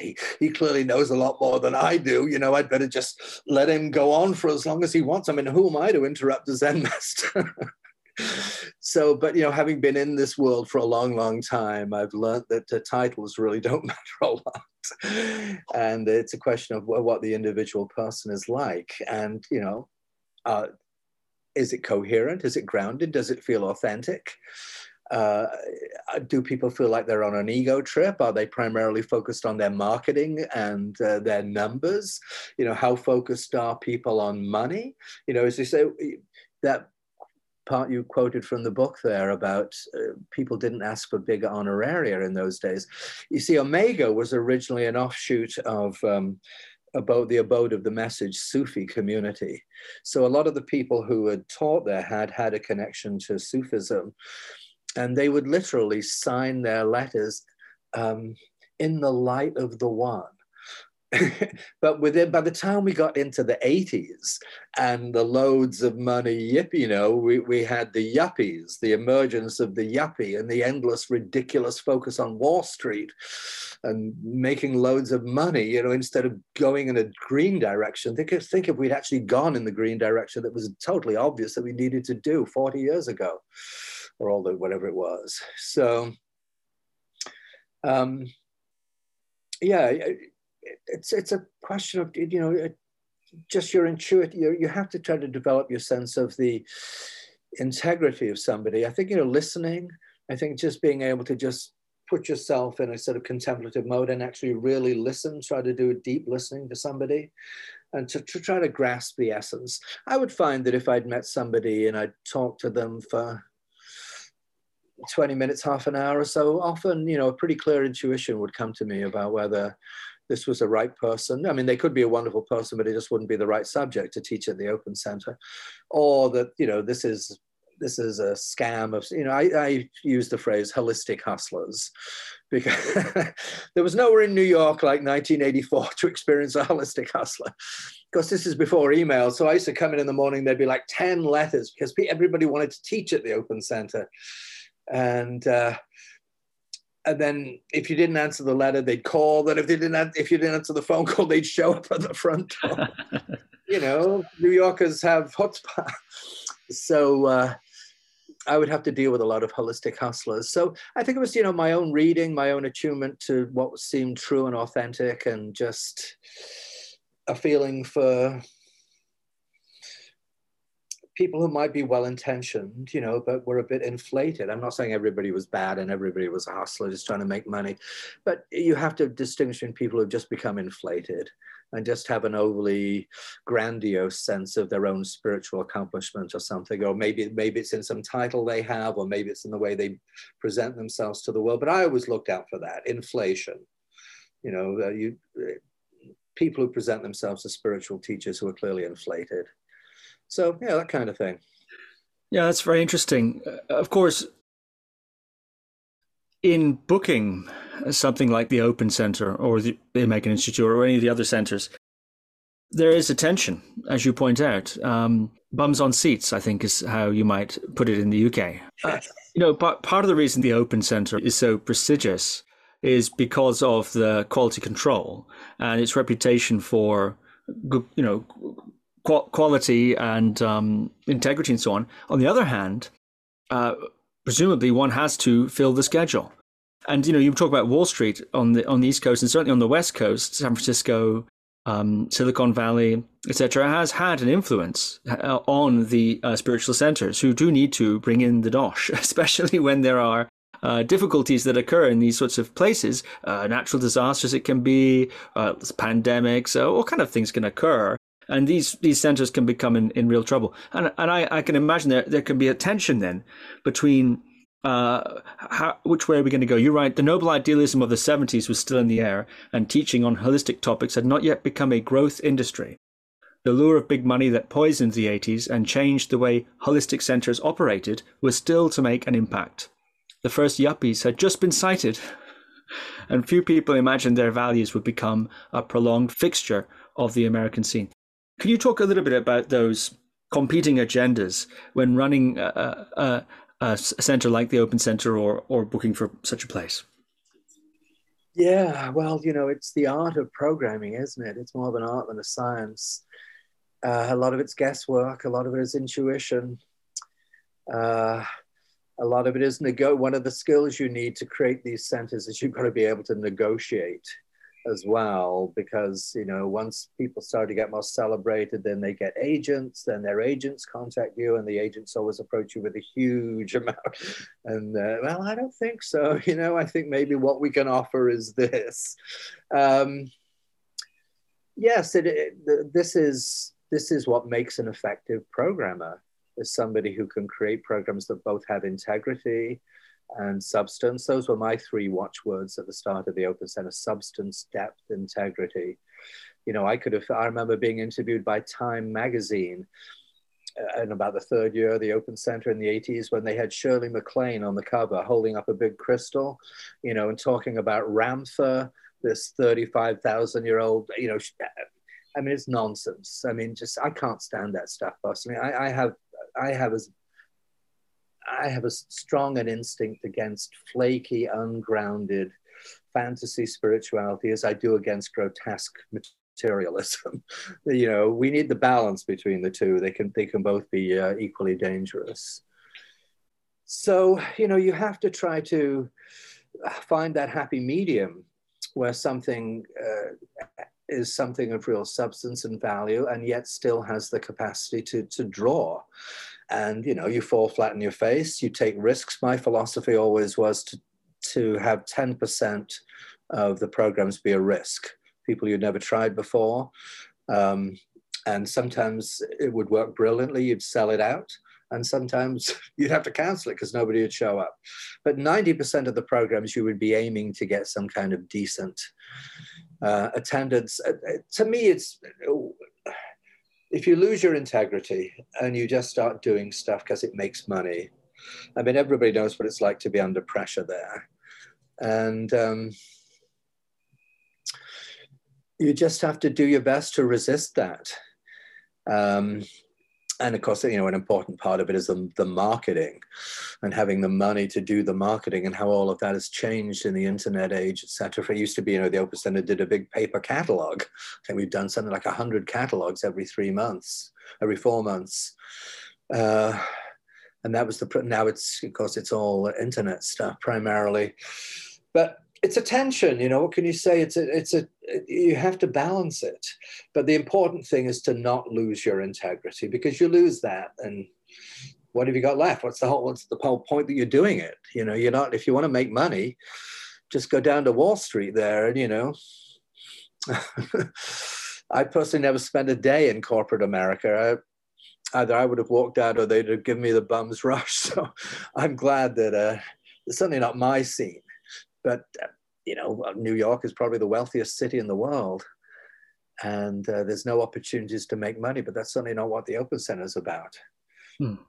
But it has to, you know, it's been very challenging to keep going over all these years. And right now, especially with the pandemic and everything being online, it's challenging, and the future is not fully certain. So we take it one day at a time. Well, it's fascinating to hear you reflect on those themes. I'm looking at the time here, and I think we'll perhaps finish soon. I might have to petition you for a sequel, actually, because there's still a lot we haven't talked about. We haven't talked about 1989 and what we'll just call the Tibet incident. Oh, right. let's just call it that. Yeah. But I do have a couple of why am I being so circumspect about that? Well, it's a real adventure, and I don't want to give it short shrift. So that's why I'm saying that to the listeners who are wondering what I'm referring to. Let's just say that Ralph went on a mission for the Nechung Oracle. So we'll leave it at that for now, and perhaps we can talk about that another time. But there are a couple of points from your memoir that I'd like to ask you about. First of all, the word erotic. You use the word erotic quite a bit in this book, and you use it to describe certain women you've been in relationship with, also cultures and places such as Latin America, the West Coast counterculture you refer to as erotic. In today's tone, if you like, of what should we call it, spirituality, self-help, whatever we could call it, holistic, movements. The erotic, I think, can sometimes be rather sanitized and even at times pathologized. You talked about guru sex scandals and so on. And of course, that looms rather large, I think, in a way that perhaps it didn't in the 70s. Not to say it wasn't happening, but I don't think it seems, from what I've heard, wasn't quite as looming large in people's awareness. I'm curious, can you say something about what you mean when you use the word erotic? What that has meant to you throughout your life? And where do you see its role, if at all, in the culture today? Wow, that's a great question, Steve. Nobody's ever asked me that one before. You know, I mean, yes, I mean, I realize that phrase, the erotic word, does crop up. I didn't do it consciously. It's just, it wasn't a deliberate literary strategy. I think it's just the way my mind works. Well, you know, most of us, certainly I'm not interested in living a monastic life. And I don't think that spirituality has to be synonymous with asceticism. And that, you know, we all have to be pale people, you know, rising and doing incredible meditations and prayers at all hours of the day and night and really denying our bodies. And I mean, that's an extreme, of course, but I've just always felt that, you know, sexuality and spirituality are all part of the same spectrum. I mean, obviously, the erotic and sexuality is one of the most common ways for people to reach an ecstatic state and to have an experience of bliss. So it's always held a very powerful charge for me. That's just my nature. You know, in the Open Center, we've been teaching Tantra for years. I remember when we started, we did the first Tantric workshops sometime, when was that, in the late 80s or something. But some people were outraged. Oh, how could you do this? Etc. But it's ridiculous. You know, sexuality is completely part of our lives. I mean, how can we be whole human beings if we're not? And as of course, that was Freud's great insight. It's the suppression of sexuality that has produced all the neurosis and craziness, not to mention, you know, the violence and the macho behavior and you know, the abuse of women and all the rest of it. So having a healthy relationship to the erotic is, to me, it's a crucial thing. It's a beautiful thing. I think the erotic is a gift to be enjoyed, and our failure to enjoy it in an open way has produced countless crimes, catastrophes, nightmares, repressions, psychoses. So I think, I think having a healthy relationship to the erotic and the sexual is just, it's part of what we need to do as a culture. It's part of developing a more holistic culture, is that we respect our bodies and we appreciate them, and we don't,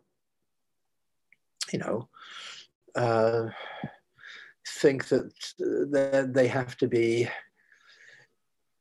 suppressed, or ignored, or that it's somehow evil or wicked if we're sexual people. You can't be spiritual. I mean, there must be people around somewhere in the church probably who still think this way, but I mean, it's ridiculous. I mean, it's certainly the West Coast counterculture that in the 70s was definitely a culture that, of course, you think of, Woodstock, and taking their clothes off, and all those great sexy rock and roll stars, and the music itself was pulsing with vitality. And rock and roll is always going to be about sexuality to some extent. And I mean, that was what got me through my teenage years. I will always be grateful to rock and roll. So yeah, that's what comes to mind. It's just, it's a beautiful thing if we don't misuse it. And I think we're living in an extraordinary time for women now. I think there's never been a time for so much freedom for women and self-expression. Of course, we know there's all kinds of, communication problems around that too. But I do think I think this is a real time for women's empowerment. In terms of, they have, of course, they've had the vote since the 1920s. They more and more economic freedom, so they're not just dependent upon husbands and so on. And I think, more and more freedom to live their own lives and to be respected for whatever choices they make in their own sexuality. And of course, the gay marriage and all of that, the way that has become, that's amazing how rapidly that moved ahead. So, yeah, I mean, apart from, the Harvey Weinsteins of this world and all the people who are just continuing to abuse women and take advantage of them, I think that there is, just developing a healthy and appreciative and approach to I think, sexuality is a magnificent thing. It's a beautiful thing. It's a deep thing. And it's an integral part of a healthier future. Fascinating. So perhaps the last question then. Towards the end of the book, you write about this idea of the third act. And you write, I came to ponder my life after 30 years in New York. Perhaps it was time to find a new balance. After decades of the saturnine weight of responsibility on my shoulders, multiple deadlines and mercurial phone calls, a constant stream of messages to return and catalogues to produce, it was time to enter a new phase. And you write later, if life is a 3-act play, I am now entering the third act, one of unknown duration. My task now is to find a balance between the inner and outer realms of existence, between spiritual contemplation and societal engagement, between pursuing wisdom and practicing love, and between the multiple ideas and ways of being coming to us all now from the West, East, North and South, so that a free, tolerant and multicultural world can evolve further in this century for the benefit of all. So this book, as I mentioned, published in 2015. What can you say now about the third act? What has the third act been? Where do you see it going for yourself? And also, I'm actually also curious, and this is perhaps a different question, but I'm also curious, looking ahead into the future, seeing as you have so many big shifts in the culture and being in the vanguard of many of them, you've made the point elsewhere that a lot of the things that in fact, you said it here, a lot of the things you were promoting and so on at Omega and the Open Center, very fringe, but now have become so mainstream that they're almost now a growth industry in themselves. They're almost sort of become commodified to some extent, or at least the possibility exists for that. So you've seen a lot of big changes. So I'm curious about your own third act, and also what you see as you look forward for the culture. Well, it's a slower process than I anticipated when the book was published. You know, the third act for me is more to do with doing stuff like this, which I've really enjoyed. Thank you so much, by the way, Steve. This has been a really enjoyable, excellent interview. It's more writing. Like I wrote this whole thing about Robert Bly today, just a small piece. It's more that, it's more my own individual speaking. It's less organizing. It's, you know, obviously the last couple of years with the pandemic, I mean, all that's been put on hold. We're all just sitting in our apartments, or, you know, doing everything on Zoom. So there's hardly any social interactivity. So exactly how that third act is going to play out is not as clear. When I wrote that 6 years ago, I probably had a clearer sense that things were going to unfold in a more rapid way than they have. Because I'm still doing, you know, I'm still running as well. When we're through the pandemic, I'm still doing Esoteric Quest, still doing conferences on dying. And, you know, I want to do a big public education program in psychedelics right now, where we really go through the whole history, because they, you know, maybe not in Britain, but in America now, there's a huge psychedelic renaissance now. And we did a big 6-part series earlier in the year looking at the, you know, its uses in the pre-Columbian cultures of the Western Hemisphere, and also as possible uses in mysteries like Eleusis, where they have found traces of ergot in one of the ceremonial cups used in some of the Mediterranean mysteries. So I'm very interested in doing a big public education program that tells people about the history of where this all came from, you know, Hoffman and synthesizing LSD, etc. And all the extraordinary scientific work that went on in the 50s, Humphrey Osmond in Saskatchewan, Aldous Huxley, the coining of the term psychedelic, you know, and then the huge scientific breakthroughs that we've referenced already going on in the universities right now, tremendous results. And then the future, which partially relates to one of your questions there, the commodification of spiritual experience. Rick Doblin, who was on the event last night, it was to do with, I want to recommend a film, Psychedelia. We had the director of it, Pat Murphy, with us. He's in LA, but it's an excellent 1-hour film that really tells the whole story of psychedelics. But we want to do more of that, you know, more of where it came from, where it's going. But as Rick Doblin was saying last night, there are now 400 companies seeking to make money off psychedelics. So this is raising major questions about commodification, capitalism, and spiritual experience. You know, you've got to raise funds to get these clinical trials done, like the big one on MDMA and PTSD. So somebody's got to come up with that money, but then, you know, the usual model of American capitalism, they're expecting a big return on it without turning into some nightmarish pharmaceutical company. So these are big, big questions in the future. In terms of society at large, it is, yes, everything the Open Center was into when we started 38 years ago, it's everywhere now. It's almost to the point of parody, you know. That's why you get mindfulness and so on, and you get people refer to it now as the wellness industry. What bothers me is all the, you know, the newspapers writing about, they buy into the most fatuous aspects of it all, the very stuff that I've spent my life keeping out of places like the Open Center, and acting as if nobody has the discernment to tell the difference between what is authentic and what is inauthentic, what's some new age baloney or some self-promoting hype, and what is actually of great benefit to the culture. There are people who are experts at this, who've been doing it for years, you know, and the media tends to sensationalize things. Of course, they're looking for a good story. Not everybody, there's plenty of good people in the media, but you know, people look for the dark side, the latest scandals and so on. But in terms of, look, you know, I mean, the greening of the economy, I mean, just creating it, it's phenomenal, you know. I mean, yes, there's a long way to go, but we should have started doing this over 40 years ago, if not earlier. But just the fact, you know, the greening, the fact that it's still, you know, what Biden did, the electrification of cars. So creating a green future, Green New Deal, I mean, that was all considerably totally marginal and crazy back in the 70s and early 80s, you know. And I think just also a lot of more respect for indigenous cultures.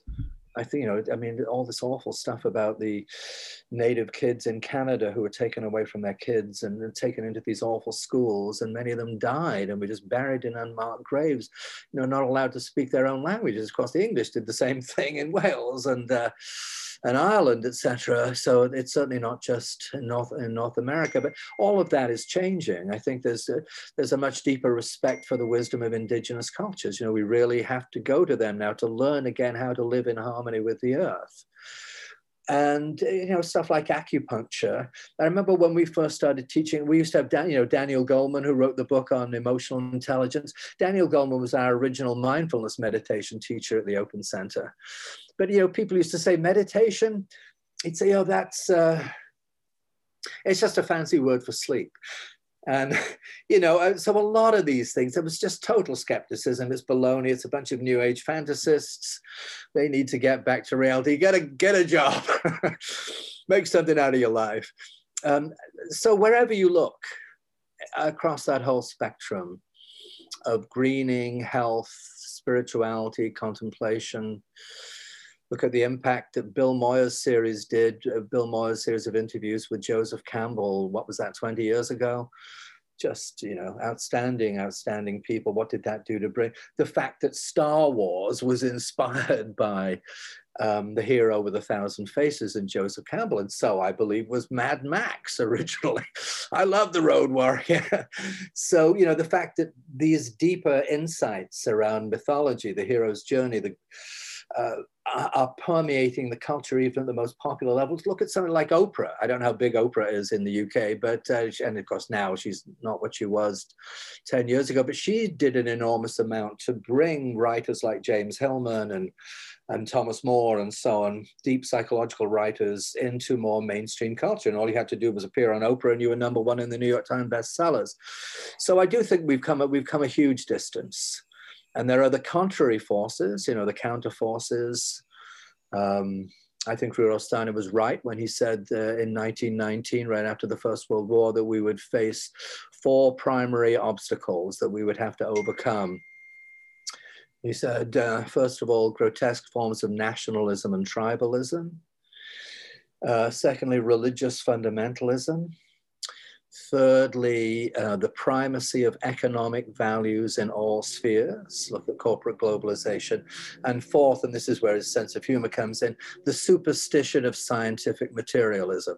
That's a good one, isn't it? I like that. They're like, of course, I think that we're the space cadets, we're the superstitious ones, and yet it's turning more and more that the world needs to move in the direction that these centers and these writers and these more conscious people have been pointing to for a long time. So I think we're in a struggle. It ain't going to be easy. Especially with the rise of fascism. Who would have thought that would have come out so quickly from nowhere just after Trump? Trump, undermining the bases of American democracy, 70-odd million people voting. It's unbelievable. I mean, just how easy it is to corrupt American politics and American freedom. And of course, the way it's being done in association with the religious right. I did a big conference in partnership with the City University Graduate Center 15 years ago. It was called Examining the Real Agenda of the Religious Far Right. And it was about this phenomenon, dominionism, Christian Reconstructionism. It's Christian theocracy. And they don't believe in the separation of church and state. We now have 6 of our 9 Supreme Court justices who are members of a very reactionary body. And so it's a struggle. We've got all the good things that you and I have been talking about today. And there are all the forces. Again, has the pandemic slowed us down enough to actually reassess what we're doing and to move towards a more sustainable future? Or are we just going to go back to that crazed business as usual of trashing the planet and the biosphere? And for what? To enrich 1% of the population? I don't think so. So I'm hoping that this can be some kind of turning point for us. But we're in a struggle. It's going to go on for the rest of my life. And but hey, never say die, keep on trucking. I mean, I have no intention of giving up. And it's been a very validating experience to go from, the remoteness, the isolation, the loneliness of, say, being in Vancouver in 1971 and not really knowing if I was on a path to psychosis or to enlightenment.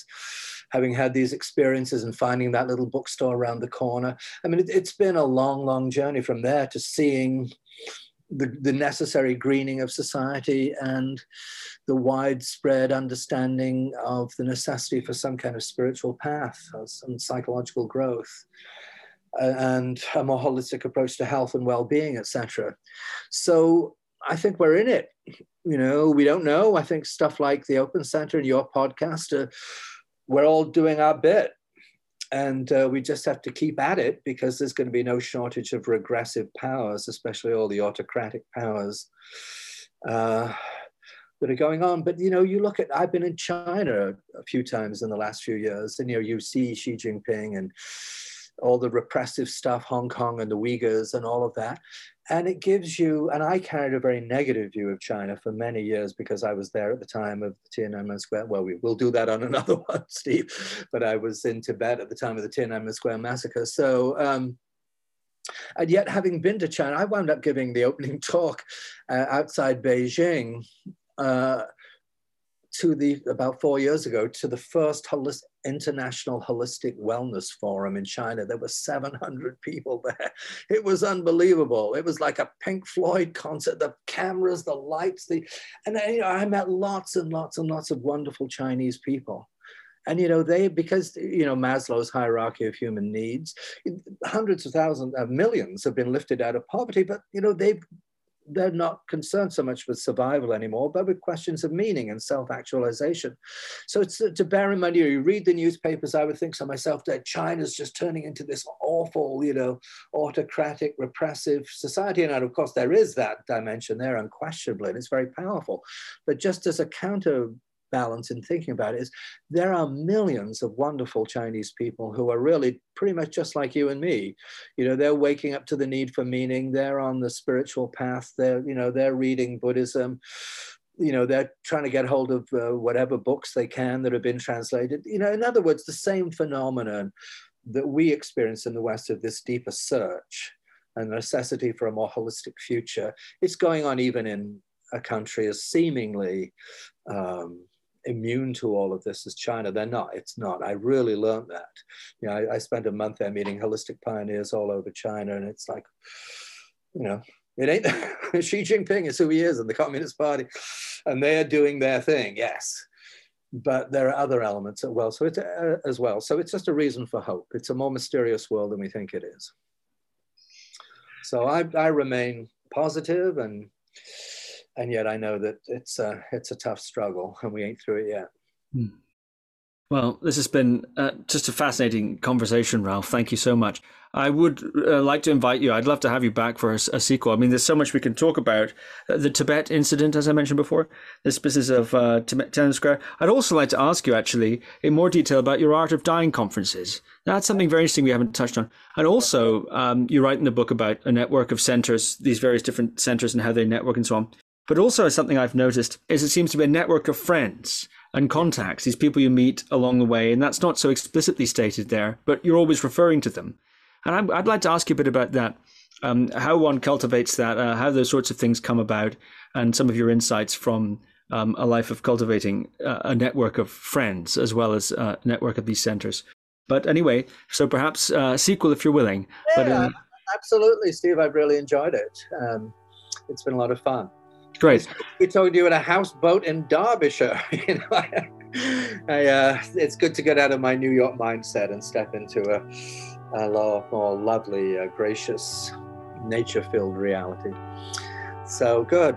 Well, thanks very much. I wish you all the best. And should we just say, look, if anybody wants to buy the book, again, it's called The Jeweled Highway, On the Quest for a Life of Meaning. You can get it on Amazon. That's the easiest way to do it.